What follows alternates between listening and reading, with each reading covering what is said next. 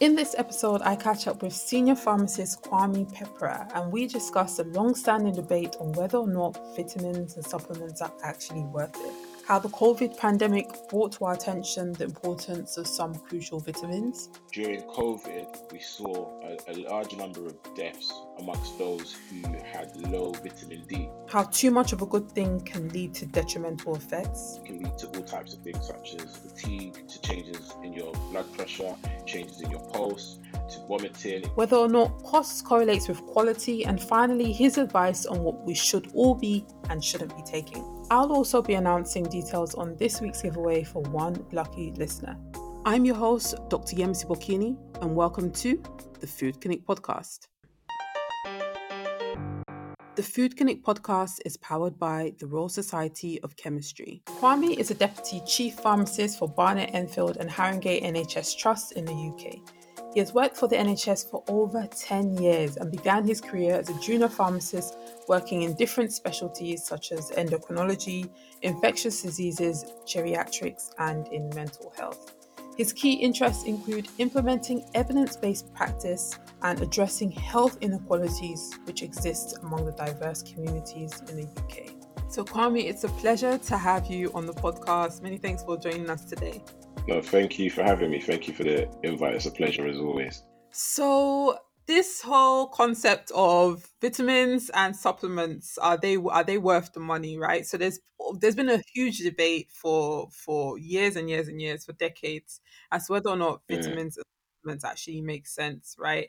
And you and I have a very interesting discussion ahead. You're a pharmacist, you're obviously very trained in this area. But before we begin, I'd like tell us a bit about the difference between vitamins and supplements before we tuck into this subject of whether or not they're actually worth it. Yeah, sure. I think supplements is the broad term which encompasses vitamins, but also other things that you may use to supplement your diet. So, protein shakes, fiber drinks, herbal remedies, even some herbal teas. Actually, those things can all be classified as supplements, i.e., they are taken to supplement a healthy diet or a healthy intake of the things that you need in order for your body to function really well.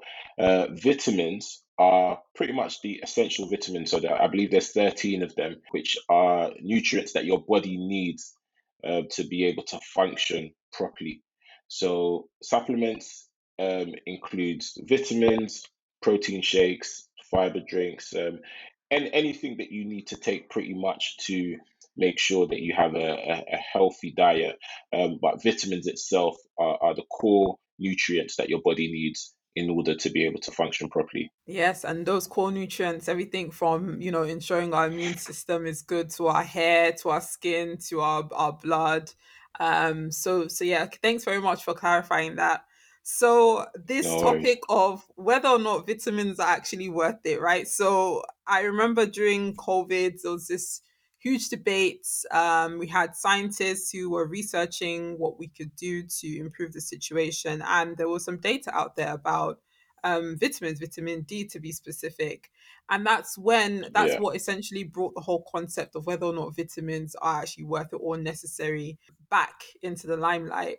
Your pharmacist, tell us a bit about like your views on whether or not vitamins are worth it, and your thoughts on what people should essentially take or not take. Sure. So I think we share a similar perspective in that COVID brought to light the importance of vitamins. I think prior to then, my attitude towards vitamins were, if you can take them, great. If you can't, then don't worry about it. Just make sure you get it through your diet. During COVID, we saw a large number of deaths, a large proportion of deaths amongst those who had low vitamin D or those who worked jobs which were indoor, such as people who did security, people who did cleaning, drivers as well. Those who worked indoors and didn't necessarily have much access to sunlight. Those people who did those kind of jobs had low vitamin D levels, and there seemed to be some correlation between that and the number of people who died after experiencing COVID. What I must add, just as a caveat, is that the empirical evidence is inconclusive at the moment. So they're saying that there's not enough data to scientifically prove that actually low vitamin D levels can lead to a fatality when you experience COVID. However, I think we very much saw this on our news and around us, and in order for it to be empirically identified that there is a link, I think it's going to take a bit of time, more data, and so on. But coming back to the question, one of the ways to get vitamin D, especially if you're in the Western world, is through supplements or through vitamins, because there isn't much sunlight in comparison to the continents such as Africa, Caribbean, etc. So for me, and one thing I did see in the NHS was that patients were put on vitamin D straight away, moderate doses of vitamin D, to highlight the importance of having vitamin D in your diet, or having it as a supplement to make sure that your immune system is able to function correctly, and so on. So for me, in recent years, that's what's highlighted the importance of vitamins. As always, we've known the importance of things like vitamin C, again for immune system, things like zinc, again for immune system, iron for people who don't have much iron in their food intake, especially nowadays where people are opting for a vegan diet, and where there are large amounts of iron in meat. Someone who's on a vegan diet can lose that.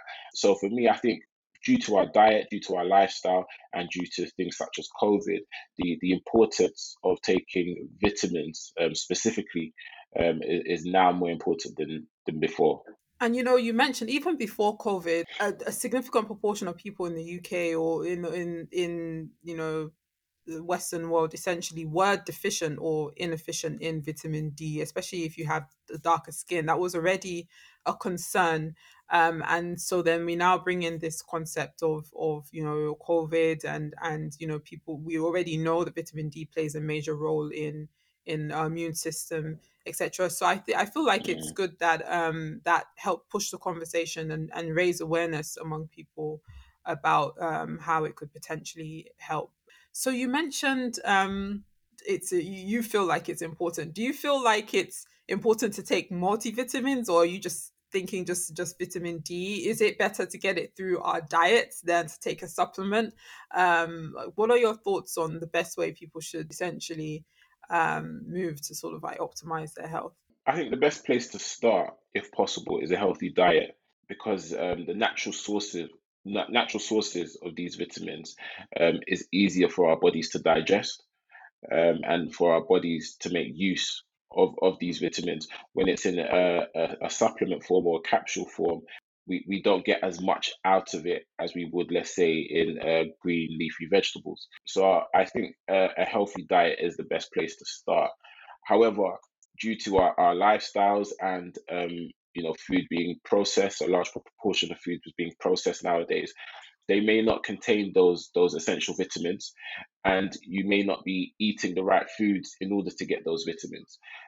So I think that a multivitamin is very good. I think now that it is necessary, considering the time that we're in, and COVID has shown us that you can't afford to take chances on missing out on these healthy vitamins. So I think your safest bet for me personally is to take a multivitamin in addition to a healthy diet. And by a healthy diet, making sure that you get your 5 portions a day of fruit and veg, making sure that you're drinking enough water to make sure you stay hydrated, 2 liters of water. If you're able to do that, and your intake has the right amount of carbohydrates, the right amount of protein, I think if you do that on top of taking a multivitamin a day, you'll be fine. I think you cover your bases really well. If you have blood tests or you have any health conditions which identify actually you have a lack in a particular vitamin, for whatever reason, then there's other things that you can do. There are vitamins which come in high doses, which are available on prescription. So again, you can take that in addition to a healthy diet, or a multivitamin. But on the whole, I think multivitamins are necessary now. I have a question on the issue of price, because we see that prices range significantly. But before I go to that, Yeah. are there specific vitamins where too much is actually detrimental? We always hear about vitamins as if they're this thing like where the more you have, the better your health. But are there certain vitamins that we need to be a bit cautious about? Yeah, absolutely. So there are two groups of vitamins. So you have your fat soluble vitamins and your water soluble vitamins. So your water soluble vitamins are like vitamin B, vitamin C, where if you consume too much of those, your body just takes what you need and then excretes the remainder. The fat soluble vitamins are actually absorbed by your body. So those are your vitamin A, vitamin K, vitamin D, and too much of those can actually have side effects. So there are side effects related to taking too much vitamins, and it can lead to all types of things such as fatigue. It can lead to changes in your blood pressure. It can lead to changes in your pulse. Um, it can lead to vomiting. It can have GI side effects, or can cause issues in the stomach and so on. Can lead to diarrhea, vomiting. So there are actually side effects associated with taking too many vitamins. So it's important to look at the packaging and the label at the back to see how much content of the vitamin is in that capsule or in that liquid. And usually, what it should have is a recommended daily allowance. And sometimes that recommended daily allowance is in a percentage form. So you need to make sure that those fat soluble vitamins are no more than 100%. When you see things like 120%, 150%, and they're using that as a marketing strategy to say, yes, this is the best vitamin, actually, your body doesn't need that much. And too much of that fat soluble vitamin, whether it be vitamin D, whether it be vitamin A, can be harmful to you unless you have a deficiency in that due to a medical condition. Then higher doses would be recommended. And those are usually given on a prescription anyway, because there are prescription vitamins at those high doses, which you need to take for a short duration, just to cover that deficiency. Yeah, so there is such thing as too much of a good thing.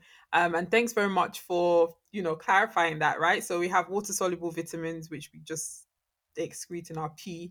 But then obviously there's some vitamins that, as you said, they're fat soluble, they stay in our body, and they Yeah. have more of an effect when we take too much. So thanks very much for that.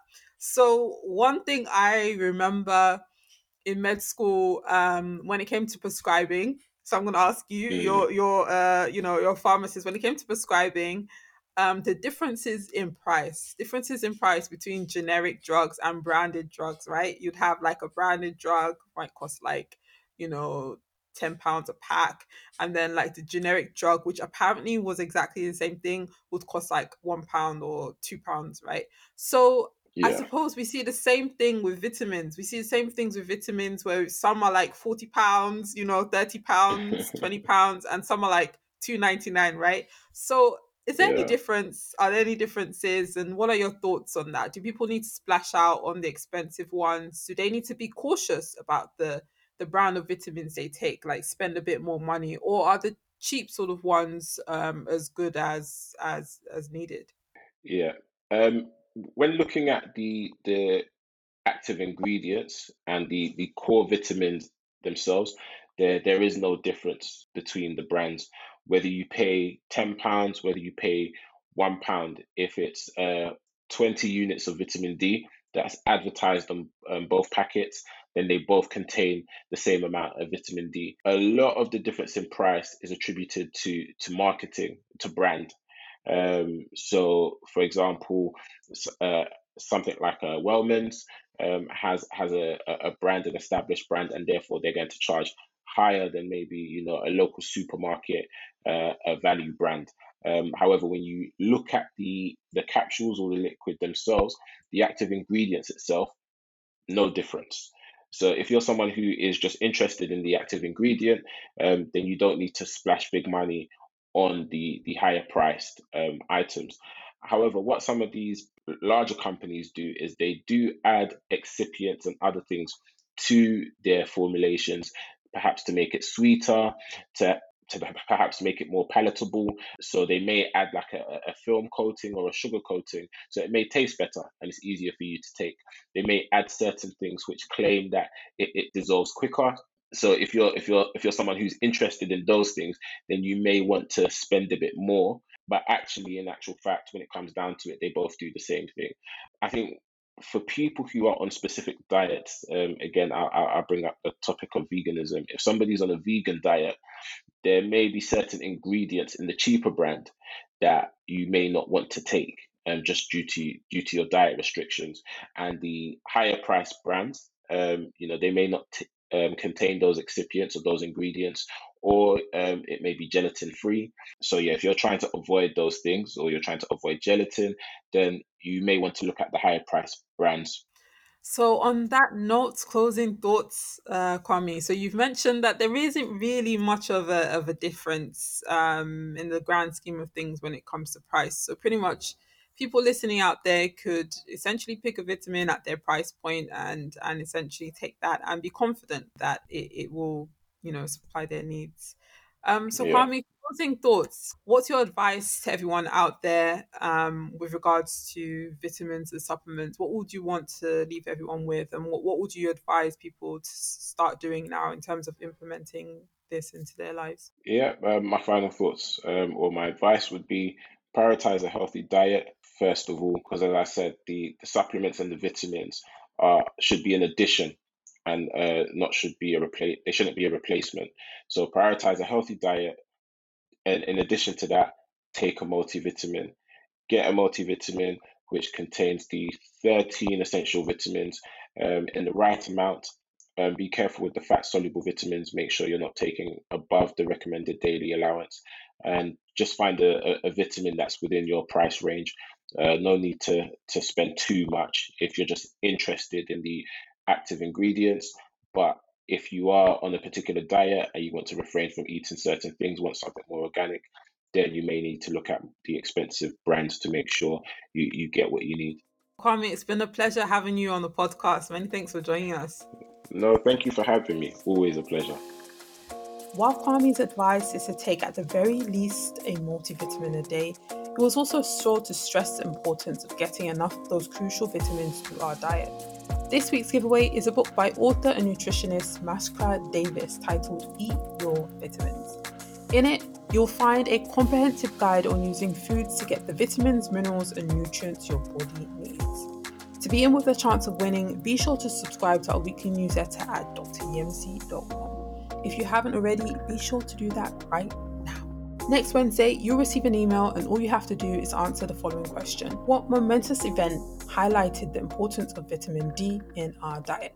The Food Clinic podcast is powered by the Royal Society of Chemistry.